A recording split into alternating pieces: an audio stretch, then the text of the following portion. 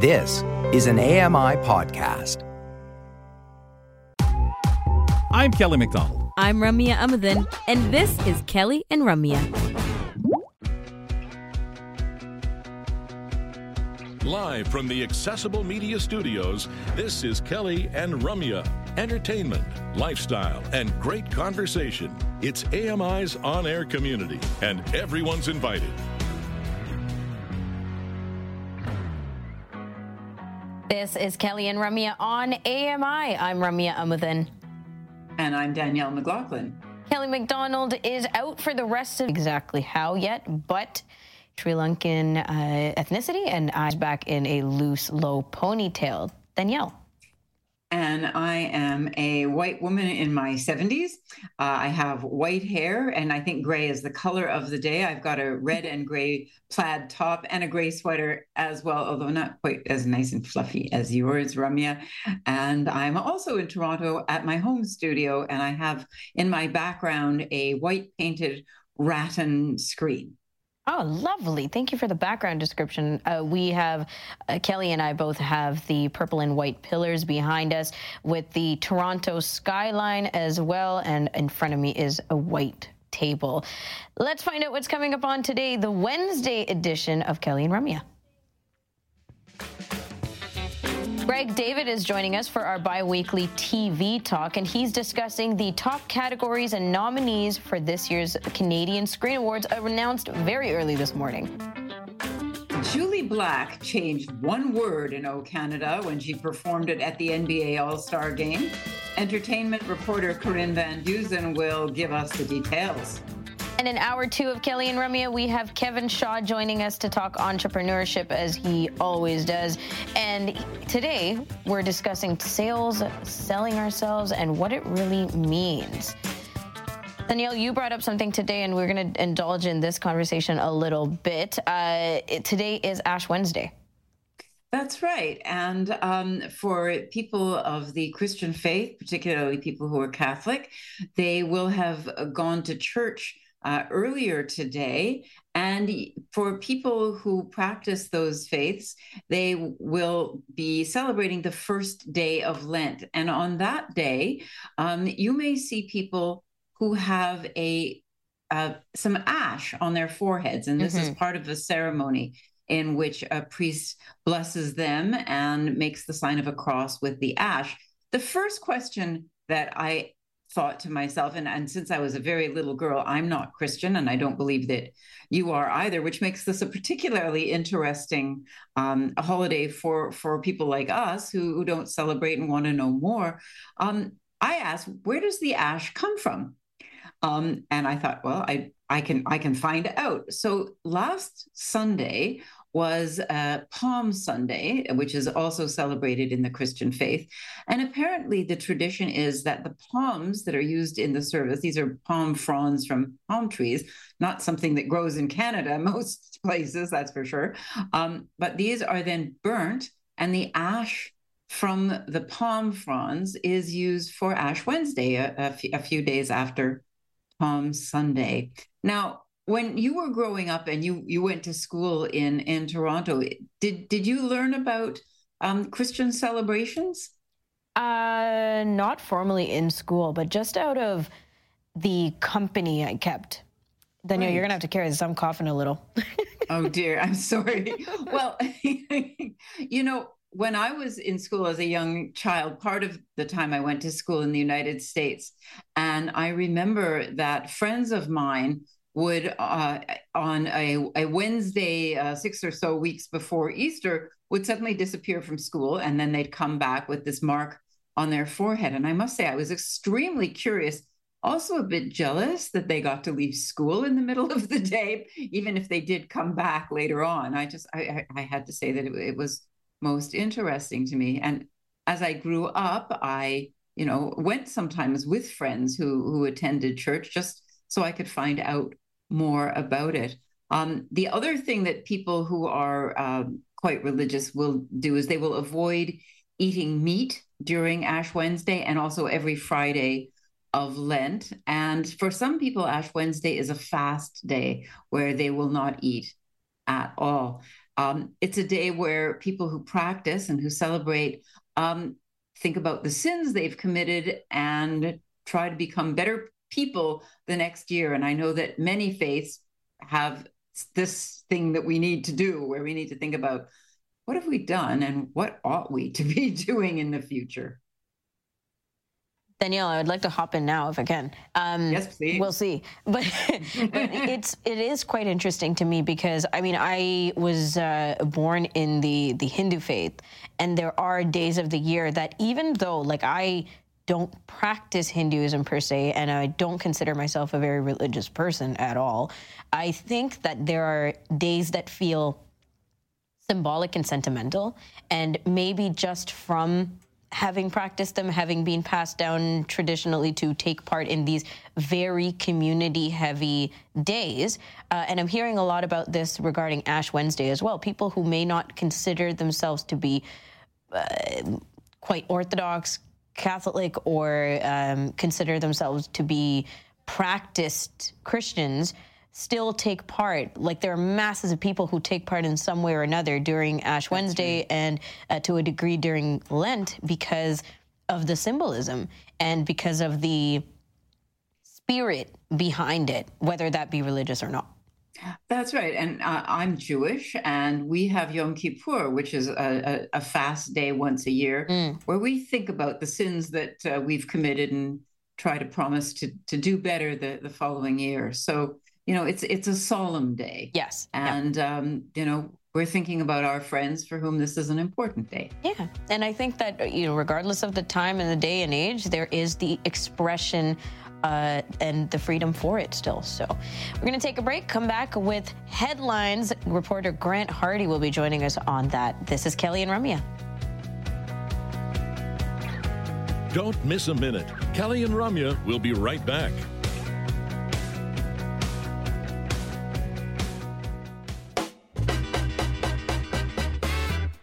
Welcome back. It's a snowy Wednesday afternoon in Toronto. That's where we are. I'm Ramya Amuthan, and joining me is Danielle McLaughlin, filling in for Kelly McDonald on Kelly and Ramya. And because it's Wednesday, it's technically midweek, but it's the 4-day work week for us, so it kind of feels a little different. But regardless, we keep the Wednesday spirit going by talking headlines with Grant Hardy. We're going to get into accessibility and lifestyle and health and everything else. Let's bring him on. Hey, I'm Grant Hardy, and welcome to the Headlines segment. I tackle everything from health and lifestyle to accessibility and tech. I have it all right here on Kelly and Ramya. Grant, I wanted to ask you, do you ever try to theme these segments, or is it just kind of whatever piques your interest goes? Oh, that's a good question. A little bit of both. It's definitely whatever piques my interest, but I would say that we try and avoid heavier topics on Fridays. We do heavier topics typically on Wednesday. Also, I would say I stick to health, at least mainly for Wednesday.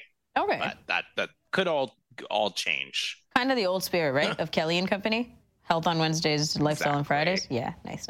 That's the idea. Awesome. Well, what do you have for us? All right. So today we're going to talk about the importance of social circles, which is a lesson that comes to us, as it often happens, by people who are marginalized or who are part of minority groups. And if you guys don't remember the Flint water crisis, back in 2014, Michigan State's government's cost-cutting measures wound up contaminating Flint's public water system with lead and other bacteria. It made people very sick and even depressed. And what they found afterwards were that people really had to come together, and that people who developed social circles actually did quite a bit better. Now, women have actually played a key role in preventing even more dire health struggles. So let me see here. Sorry, just give me 1 second. It's always great when your notes make up disappear. So This definitely disproportionately affected the Black residents, and Black women in particular had an huge influence. Women in the survey that they did tended to have more confidants with whom to discuss the water crisis than did men. Both men and women tended to have women as confidants, but Black participants surveyed had 31% more women confidence in their network than white participants. And there's more evidence in the study that, for example, women have played a key role in preventing even more dire health outcomes by, for example, getting blood screenings for lead and other contaminants to detect whether that had spread to their family unit, and possibly urging other people to do the same in their families. So I think it really goes back to this idea that we talked about a couple of weeks back regarding emergency prep. We talked about this with Brock, and this is kind of why I brought this to the forefront, because I think especially for a lot of people who are single, for people who have disabilities, for BIPOC, not that I can speak for those people, but for folks who are part of minority groups, it just seems like it's really, really important to build and maintain your social networks, support networks, and for everybody, maybe we can draw some lessons from these folks as well. I think this is really important to think about, Grant. Women's groups, whether they're formal or informal, have always been a significant way of sharing information. And one of the things we know about lead contamination is its worst effects are on children, babies and children. And so for women to get together and make sure that they're not just taking care of themselves, but that they know what the story is and what they need to look out for. I have to say that those women really made a huge difference, and they continue to make a huge difference, right? Don't they? I mean, the story isn't over yet. And, once children have been exposed to lead, you have to monitor them their whole childhoods, really. Yeah, I remember reading something interesting about actually lead and its association with policing, because kind of getting off topic here, but lead has all sorts of, basically removing people's like certain impulse control mechanisms, like possibly increasing aggressive tendencies, I believe, not speaking for everybody, but also it's fascinating that in poorer communities in the States, if you look at like some of their housing projects, if you look at places like this that have disproportionate minority groups, you often find that there is actually lead contamination in a lot of their older buildings as well. That's so right. It's essentially like a cradle to police interaction pipeline, if you will. That's very depressing to put it like that. Yeah. But it's really significant, because of course in areas that are economically depressed, they haven't updated the paint, just as an example. I mean, lead in paint was made illegal, but if your place hasn't been painted in a couple of decades, you probably still have lead paint on the walls. Correct. and it chips, and little kids have been known to put paint chips in their mouths, and it becomes dusty, and the dust is inhaled, and they're just, being poor has so many side effects, doesn't it? And this is definitely one. So this is where we need our communities around us, for sure. Yeah, I think if that's a quote unquote positive takeaway from the article, it seems like this is a good opportunity to, maybe if you're one of those people who is like, I don't know any of my neighbors, that, I don't really see the point in kind of like putting myself out there. I'm sort of happy being alone. Like, maybe it is important to get to know your community a little bit so that you guys can all kind of come together, whether it's just to borrow some peanut butter or whether it's to help each other through a an emergency. What are your thoughts, Ramya? I was going to say, this is the one thing I can very real, comment on, which is that I've lived in low-rise building, in high-rise building, in residential neighborhoods, in jam-packed city center, downtown, and I think I'd say that out of all these experiences, having the relationships with your neighbors was probably the highlight and the least amount of my independent living that I experienced it. Because in Toronto, it's so normal for us not to have interactions with people around us. And that is so unfortunate, because everything that both of you have pointed out in this segment, can easily be a community building, to kind of tackle some of these issues. But it's just not the case for majority of us living in giant populated cities. And so I'm only starting to realize in like the last 3 years how much of a difference it makes in your life to know your neighbors, to talk to people on your street, to actually take part in your community. Oh, absolutely. Yes. And it's one of the social determinants of health, isn't it, Grant? Mm-hmm.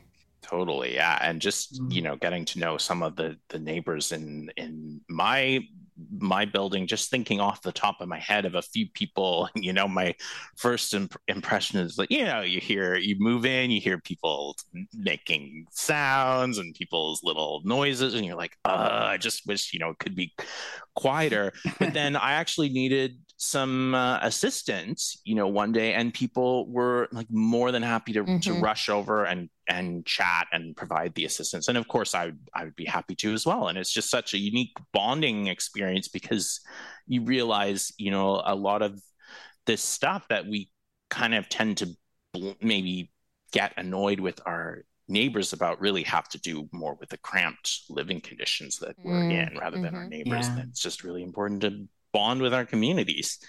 It is. All right.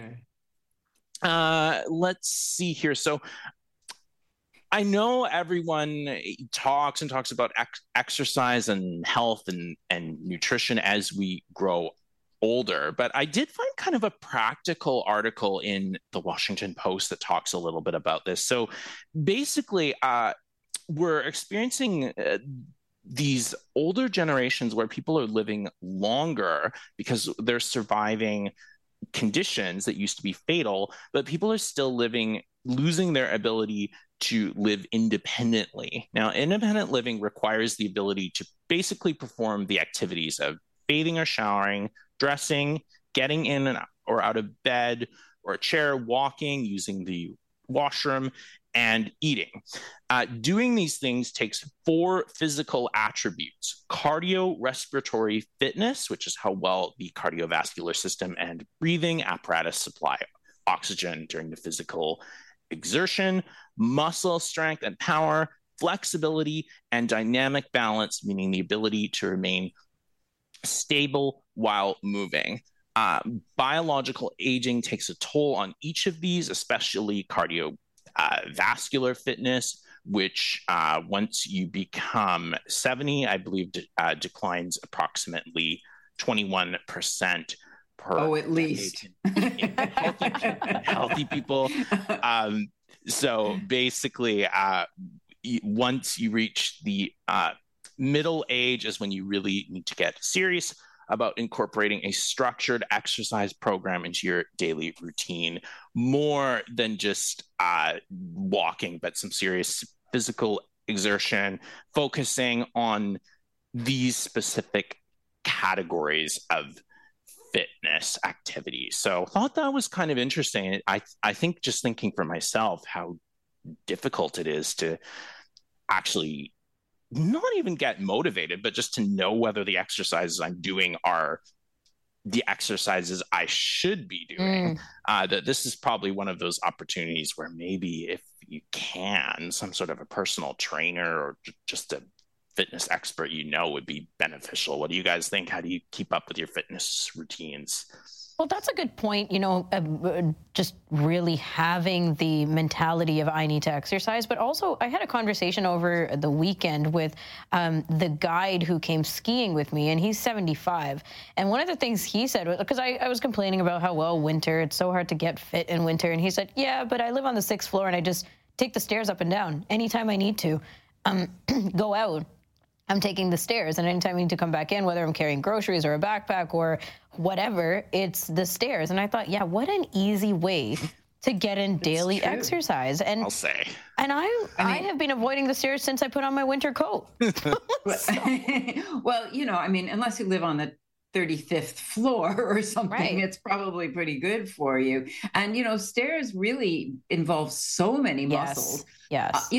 During the pandemic, there became a lot of fitness programs available on YouTube at no cost. And I know that I started doing a regular Pilates class, which there's a woman in England who puts out a new video twice a week. And I think that it's wonderful if you can choose the sort of exercise you like without spending very much money or any with the stairs. Yeah. Those are great. I one of the things that you mentioned, Grant, I think that's very important as we age is balance. Yes. It's so easy to forget that you need to work on balance. It's just, at the ages you guys are, it comes to you naturally. But once you start getting older, it gets harder and harder just to even balance on 2 feet. So, we need to keep that one up. If you're blind or partially sighted, download the Revision Fitness app and check it out. I believe there's a free trial, and they really go into some accessible workouts if those YouTube videos aren't working out. Absolutely. There have been some incredible content creators to keep fitness going for the disability community. Grant, thanks for highlighting these. Talk to you later. Always a pleasure. Thanks. Grant will be back on Friday for more headlines, but after the break, we're checking in with Greg David for our bi-weekly TV chat. Today, top categories and nominees for the Canadian Screen Awards. Stick around and learn something new. Kelly and Ramya return with more in a moment.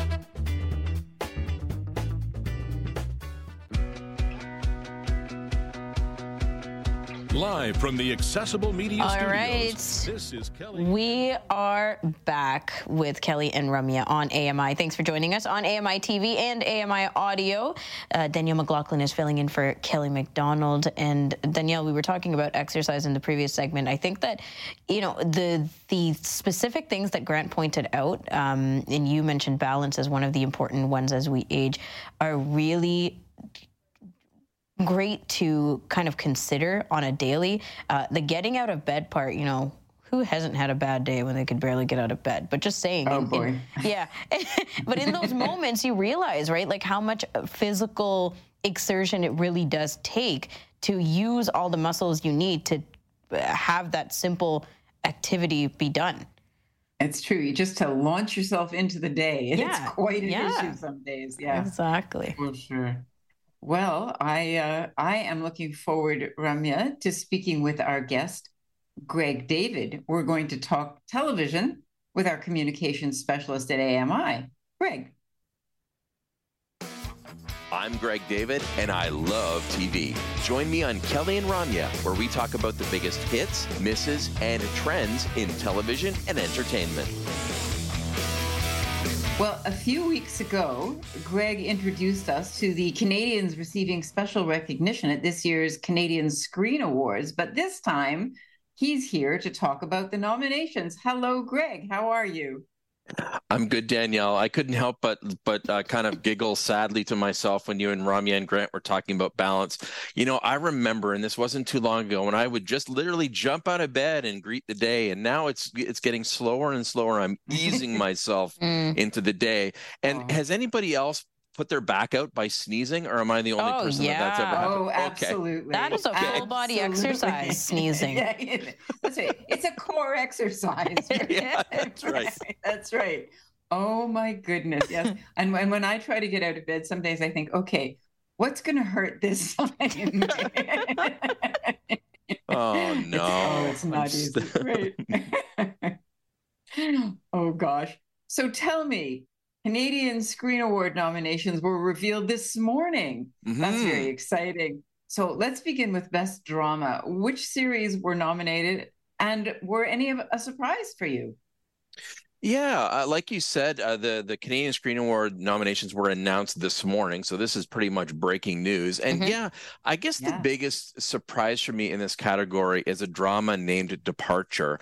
And this is from Global Television, and it's kind of an investigative drama. In the first season, it was the investigation into a plane crash and whether it was terrorism or an accident. In the second season, this season that's nominated for a Canadian Screen Award, it was about a train accident, a train derailment, and whether this was, error, human error, or what it was. And this starred the late Christopher Plummer. This was the last Canadian series that he worked on before he passed away. And I kind of forgot about the show because it was delayed in the broadcast schedule. Production was delayed because of COVID. And then Global kind of snuck it into their schedule kind of all of a sudden. So that was kind of the biggest surprise for me. And I don't find it to be that strong of a contender. One that I do, though, find it as a contender, and Ramya, you and Kelly and I have talked about this before, is The Porter, CBC's drama about Black train porters working to create a union in 1920s Canada. It's been nominated for 19 different categories, including Best Drama. Yeah, so a great show that you can stream right now on CBC Gem and get all caught up, but well worth the nomination. As is Transplant, which has been nominated in the drama category again this year. They won this category last year. So I'm thinking that The Porter and Transplant have probably got the best chance out of the rest of the shows in this category for a win.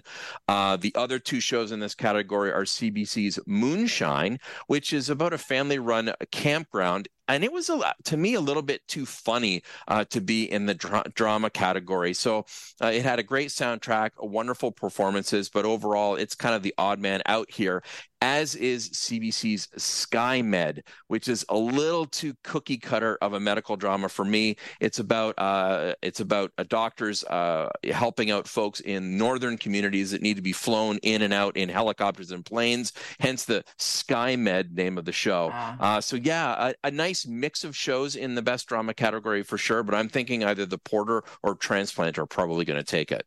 Okay. And I'll save my side notes about award shows to the end. Let's talk about last year. CBC's Sort of took the title for Best Comedy Series. Was it nominated again this year?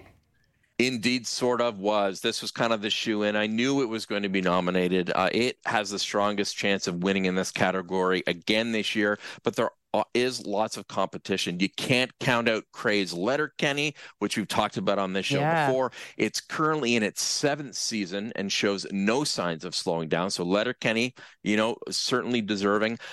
Some fun shows, some different ones in this category this year. Astrid and Lily Save the World is kind of an update to Buffy the Vampire Slayer, and that's about 2 high school teens fighting off monsters. It's a heck of a fun show to check out. It's available on Crave on demand.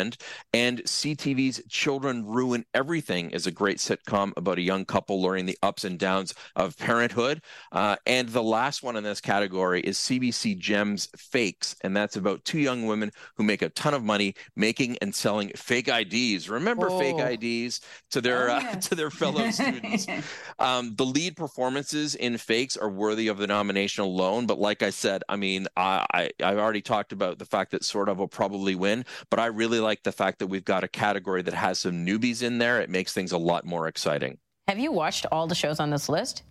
Yeah. Okay. Yeah. That was my question. I really wanted to know. I'm really ashamed of myself. I don't think I've seen any of them. Have you, Ramya? Not even Letterkenny. I mean, I have an unfair advantage because I'm prepping for this show all the time, but also, on the side. Well, or did that come later? The other thing is, Ramya, I run a website on the side where I talk about Canadian TV all the time. So if I don't know at least something about these shows, then I should be ashamed of myself.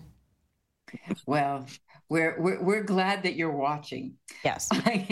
Well, last year, Best Lead Actor and Best Lead Actress in a Comedy went to Kim's Convenience, but that program is no longer able to be submitted. So who was nominated this year in those categories? This is really, really interesting what the Academy has decided to do. There are no longer Best Actor and Best Actress categories. They've been combined into Best Performance, which I think is good. Yeah. I don't have a problem with that at all.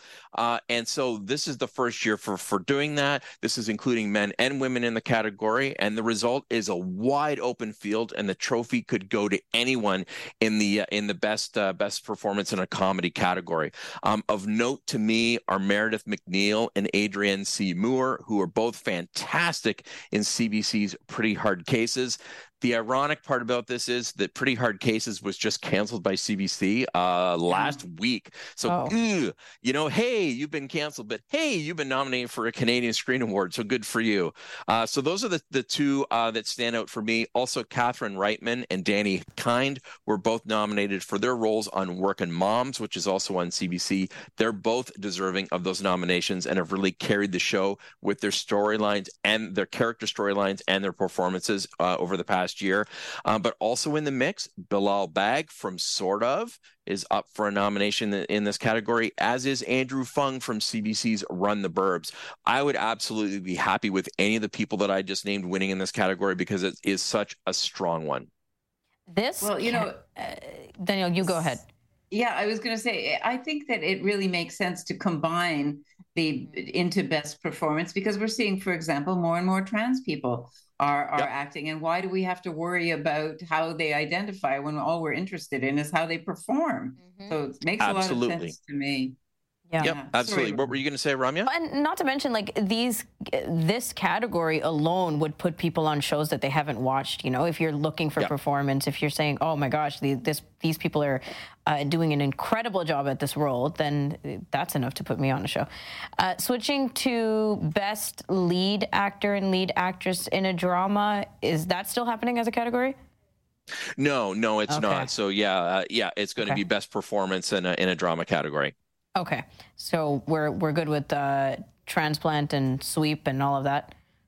Yeah. Okay. The ones who have the best chance in this category are Transplant's Hamza Haq and Laurence Leboeuf, who are both nominated for Transplant. They're both the returning champions, so they're coming into this. Now, that'll be interesting because last year when it was Best Actor and Best Actress, they each won. This time they're going head-to-head in the same category, which is going to make things really interesting. That's interesting. They are both wonderful actors and have made Transplant the show that it is worth watching today. But what's fun about this is there are 3 actors from The Porter in this category as well. So Amal Amin, Ronnie Rowe Jr., and Muna Traore were all fantastic in The Porter and could take home a trophy. And I think the biggest and nicest surprise for me are that John Reardon and Mako Nguyen were both included in this category. They both star in Hudson and Rex on City TV, which is a lighthearted crime drama based out of St. John's, Newfoundland, and it follows a detective who solves crime with the help of his German Shepherd partner. So a lot more lighthearted than the other dramas in this category for those 2 actors that have been nominated. But it's a ratings winner and a fan favorite, and it comes from the same production company that makes Murdoch Mysteries. They know how to make entertaining shows. So a nice surprise, but not really surprising to see 2 folks from Hudson and Rex up for best performance in a drama. Well, Transplant was also named Best Drama Series last year. Is there anything nominated this year that can beat it, or do you think it's going to win again? Yeah, I don't really think so. I think in this case, the biggest one, The Porter, I think is probably going to give Transplant a run for its money this time around. I wish that you could give out 2 awards because I think that both shows are really, really good for different reasons. One is a period drama set in the 1920s. The other is modern day in a hospital setting that tells the story of a Syrian doctor who's been literally a transplant in Canada and rebuilding his life in a new country alongside his sister. So they're really, really different shows. And like I said, I wish they could give out 2 trophies, but I think it's Transplants to lose. I think it's going to be, I don't want to put myself on the spot, but I think it's going to be Transplant, but Porter could easily take it. Okay. I mean, obviously, when you come on, Greg, there's lots to talk about when it comes to these award shows. But I'm very curious in this angle of, are award shows keeping up with the times? Obviously, we've just talked about some of the categories kind of being upgraded, if you will. But I also think about other things like just boxing, going back to one of the very first comments you made where you're not sure if this would be a drama or a comedy, like that kind of thing. And just, is that changing with television, and are award shows doing enough to kind of keep up with things that way? Maybe not too much on the representation side, but just in terms of art form. Yeah, it's a really good question, and it's a production company that puts forward their show into the category. So, the production company behind Moonshine would say, "Oh, okay, well, we're going to put it into, put it up for this category," which is kind of weird, like I said, because there are some very funny moments in Moonshine. But yeah, you bring up a really good point. Even if you're watching a drama, there can be some very funny moments in a straight up drama as well. Yeah. It's just trying to figure out what is the genre and where does it fit. And I do think that, especially with the streaming services out there is that line being blurred between what is a traditional comedy, a traditional drama. Absolutely. Absolutely, there is. Yeah. And it makes me wonder, how much change there has to be in an award show format and what we're awarding to who to kind of keep up with that, because it definitely so much more less lines in the art. Yeah. Sorry, just before we go, where and when can we watch the Canadian Screen Awards? Yeah, so you'll be able to watch the event on CBC, CBC Gem, and the CBC YouTube channel on Sunday, April the 16th at 8 p.m. And the Academy just announced that Samantha Bee is going to be the host of the show. She previously hosted the late-night comedy series Full Frontal with Samantha Bee, and before that, she was a correspondent for 16 seasons on The Daily Show with Jon Stewart. So mark April the 16th in your calendar to see the Canadian Screen Awards. It sounds like a lot of fun. And thank you so much for all the detail, Greg. Nice talking. Always happy to do it. Thanks a lot. That's great. Join Greg David every other Wednesday to talk all things television. It's always nice talking to Greg because he gives us a list of TV shows to watch if we haven't already watched them yet. All right, we're taking a break and coming back with Bill Shackleton. He's going to give us articles to think about on The Buzz with Bill on Kelly and Ramya. Keep it here for more of Kelly and Ramya on AMI TV.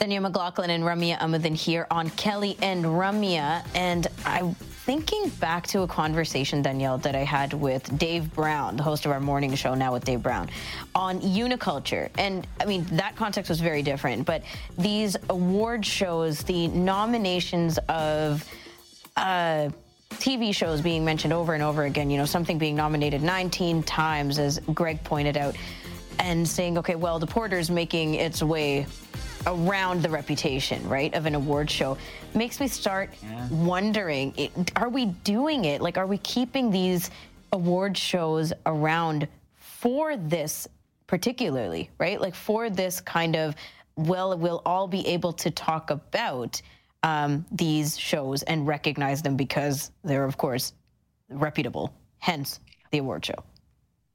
It's interesting. I mean, back in the day, there used to be many fewer shows on television and many fewer movies. And so when there were award shows, everybody knew what the shows were. They'd seen them and they'd seen the movies. And nowadays, there's just so much out there that I think, maybe the purpose is to draw your attention to something you haven't seen instead of celebrating something you have seen. But I don't know how many people are watching the award shows, how popular they are. It would be interesting to find out whether the audiences are still glued to the Oscars, for example, the way they once were. Yeah. Oh, I mean, with the reputations that the Oscars are getting, the plummeting reputation. Right? I don't know about all that. but it is interesting to ponder, and especially when we're talking about art and culture and how things get big, how we get the views, how much of an impact these award shows are continuing to make, or are they, right? Yeah. But anyways, let's talk about some other things. Bill Shackleton brings us The Buzz with Bill to wrap up the first hour of Kelly and Ramya on Wednesdays, Thursdays, and Fridays. And he's back because it's a Wednesday. Hey, Billy. Hey, how are you guys? Doing pretty well. Getting into some insightful conversations already. How are you? Doing pretty good. And actually, we got 2 entrepreneur stories today and one from the FDA. Let's do it. Thanks. All right. Funding woes inspire $25,000 pitch competition for Black entrepreneurs. Canadian Press brings us this, kind of interesting. So basically, immigrating to Canada from Kenya with dreams of starting her own business, Jackie Kasande soon discovered that the banks weren't actually opening their vaults to her. And so she founded the basically the business that helps Black entrepreneurs basically start businesses, and she's pitching a $25,000 prize, which is going to go to a Black entrepreneur who wants to start their own business. And she basically is saying that people of color don't always get the same privileges. If you don't own a home, you don't have credit history. Often, we've heard this story before, right? So people of color aren't necessarily getting the recognition or getting the money they need to start a business. So her company is actually is going to give a business entrepreneur $25,000 to start a business. And the difference, basically what the qualifications are, is rather than doing a written submission, they're going to be accepting a video submissions for potential entrepreneurs. Oh. And I think that's in this day and age, we need video. I mean, people are getting, they want to do videos, right? Well, it's a more creative approach than to. I think it is. Could be. So I remember when I was first getting my first credit card, it was like the system turned me down because of, the things we talked about, history, the lack of owning a home, and so on and so on. So I think these people need all the help they can get. Well, I mean, we're really talking about, the prejudice that banks have the right to exercise. I mean, back in the day, women couldn't get credit cards unless they had a man sign for them, their father or their husband or somebody who was considered to be more responsible. And I know that, one of the other problems is in Black communities, there aren't always banks available. So, it really is a hardship for entrepreneurs who are Black to be able to start their businesses. This sounds like a great kickstart for somebody. I would love to hear more about who's entering the competition and who it is who will end up getting the 25,000. Sounds brilliant. Well, I think we're going to find out on February 24th. They whittled it down to 2 or 3. Super. And I mean, it's they can't give 25,000 out to everybody. Yeah, too bad. That's the hard. I was actually going to ask about that. Do you know how they're whittling it down? How they choose who ends up getting? Is there a voting process or? Oh, they're going to vote. It's judged. Okay. All I know is it's judged. So good luck to that person who, gets this award. Yeah, these projects make me very curious. I hear they're going to have a pretty impressive speaker at their. Michael Jean. Yeah. Yeah. Very cool. Yeah. Yeah, these projects are so interesting, right? Because there are all kinds of representation questions and I guess situations that we have to consider. As you mentioned, Danielle, the history of what we know and what's available to the BIPOC community. And I think that as long as the representation is being seen in the judging part of it, who gets the money, then the conversations can be very authentic. Yeah, that's true. We do need to know who has the expertise to judge the entrepreneurial entries. Interesting question. Well, the name of the organization is the Nonprofit Black Entrepreneur and Business Society that she's funded. Okay. So good luck to that. And we got another interesting one from People magazine. Toronto woman promotes ostomy bag awareness. So she's saying if we don't talk about it, if we don't teach people about it, how are we going to expect them to accept us for who we are? Says Jessica Grossman, who founded the nonprofit Ostomy magazine. Basically, this woman is when she was very, very young, she basically had an ostomy, and she was very concerned. The doctors basically told her that she would be, if she didn't have it, she might not have long to live. So, she talks about in the article all the things that, what kind of clothes am I going to wear? How are people going to accept me? How am I going to hide it? The bag. And she's basically promoting the fact that ostomy is, it's who you are, and, there's nothing to be ashamed of. And she's mentoring patients who are going to have the surgery, and basically saying that, it's okay. You're still a person. You just have a bag, and, that type of thing. It really is courageous, isn't it? Because so many people have been taught, you mustn't let people know that you have a stoma, with the opening on your abdomen. You mustn't let people, people are going to think that there's something terrible, and there are all kinds of prejudices around this sort of thing. I had friends when I was growing up who had this procedure, and, they wouldn't go swimming, or they wouldn't go to the beach, or they wouldn't be any place where they might have to, where it might be visible. And I think that's sad. I think this woman is courageous and smart.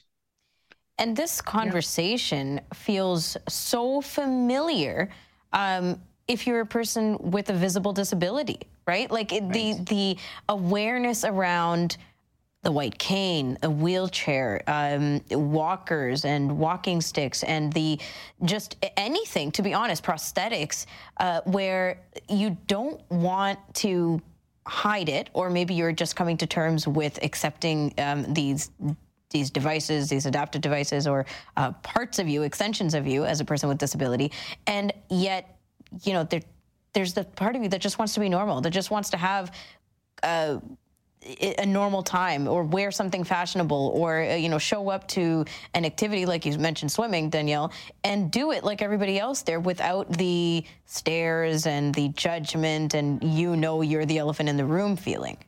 Yeah, I think that for the more society learns about all the different ways we can be, the better we all will be. There's nothing shameful about having to use some kind of assistive device. And actually, that's what an ostomy is. I think, 3 cheers. Honestly, and the exposure is the biggest thing. Sometimes I wonder, how many kids specifically I expose to the white cane when I take public transit. And right. I know I do, because you can hear the kids asking, "Mommy, why is she carrying that?" Right? Like that kind of conversation. Yeah. But I've become much more okay with it, because it's true. You're exposing people, and especially from a young age. So I agree with you, Danielle. She's very courageous in doing this. Yeah. I mean, it's difficult that the person with the disability is always in a situation where they're the teacher, where you have to teach somebody else. Yeah. But unfortunately, it seems to come with the territory. I think that more of us tabs, people like me, temporarily able-bodied, we need to step up and say to our kids, yep, that's the way it is. That's right. Some people have this and some people have that. And, that's just, how we all get through a day, as we're talking about, can you get up in the morning? Yay. Exactly. Right. Billy, do you want to squeeze one more in? Well, basically, the FDA is actually they are in a bit of trouble. They are fighting a losing battle when it comes to misinformation. What they're basically saying, the commissioner has said that there are too many people dying because of misinformation, and he's saying that nobody should die of COVID anymore. But the FDA is in trouble because they failed to talk about a contaminated baby formula plant, which contributed to the formula shortage, and they failed to disclose an Alzheimer's drug. So basically what they're saying is that we're dealing with all this information, and our own people who have accused them of the way they outlined the boosters. It's like you're fighting a losing battle, and then you're fighting your own against yourself. It's interesting how do you handle that situation where you are fighting a battle, your own battle, plus a battle of misinformation that is out there. Immense pressure. Yeah, and let's face it, they aren't very speedy. They took their time they aren't. when it came to the baby formula issue, and with COVID, they really have been very half-hearted in getting across the whole the span of information on the boosters. So, yeah, they need to be taken to task. Definitely. Yeah. But we got to put a pause on it, guys, here. Oh. Billy, thank you. You'll be back tomorrow. Maybe we'll continue. We will indeed. Okay. Take care. Take care. Bill Shackleton joining us on The Buzz with Bill. Oh, it feels like we're always leaving it on cliffhangers, though. But that's all right. We got a whole other hour of Kelly and Ramya coming your way. We're talking about Julie Black changing one word in O Canada when she performed it at the NBA All-Star Games, and what that did for Canadians with with Corinne Van Dusen on our entertainment segment. Also, we have entrepreneurship chat with Kevin Shaw, but after the break, we're talking about the airborne object shot down over Yukon last weekend and other things with our community reporter on Kim Hovey. We'll be right back. Keep it here for more of Kelly and Ramya on AMI TV. Hi, I'm Ramya Amuddin. Join me weekly for AMI Audiobook Review, the podcast that explores new titles, introduces us to famous narrators, and updates what's hot at the Center for Equitable Library Access. Download episodes of AMI Audiobook Review from your favorite podcast provider.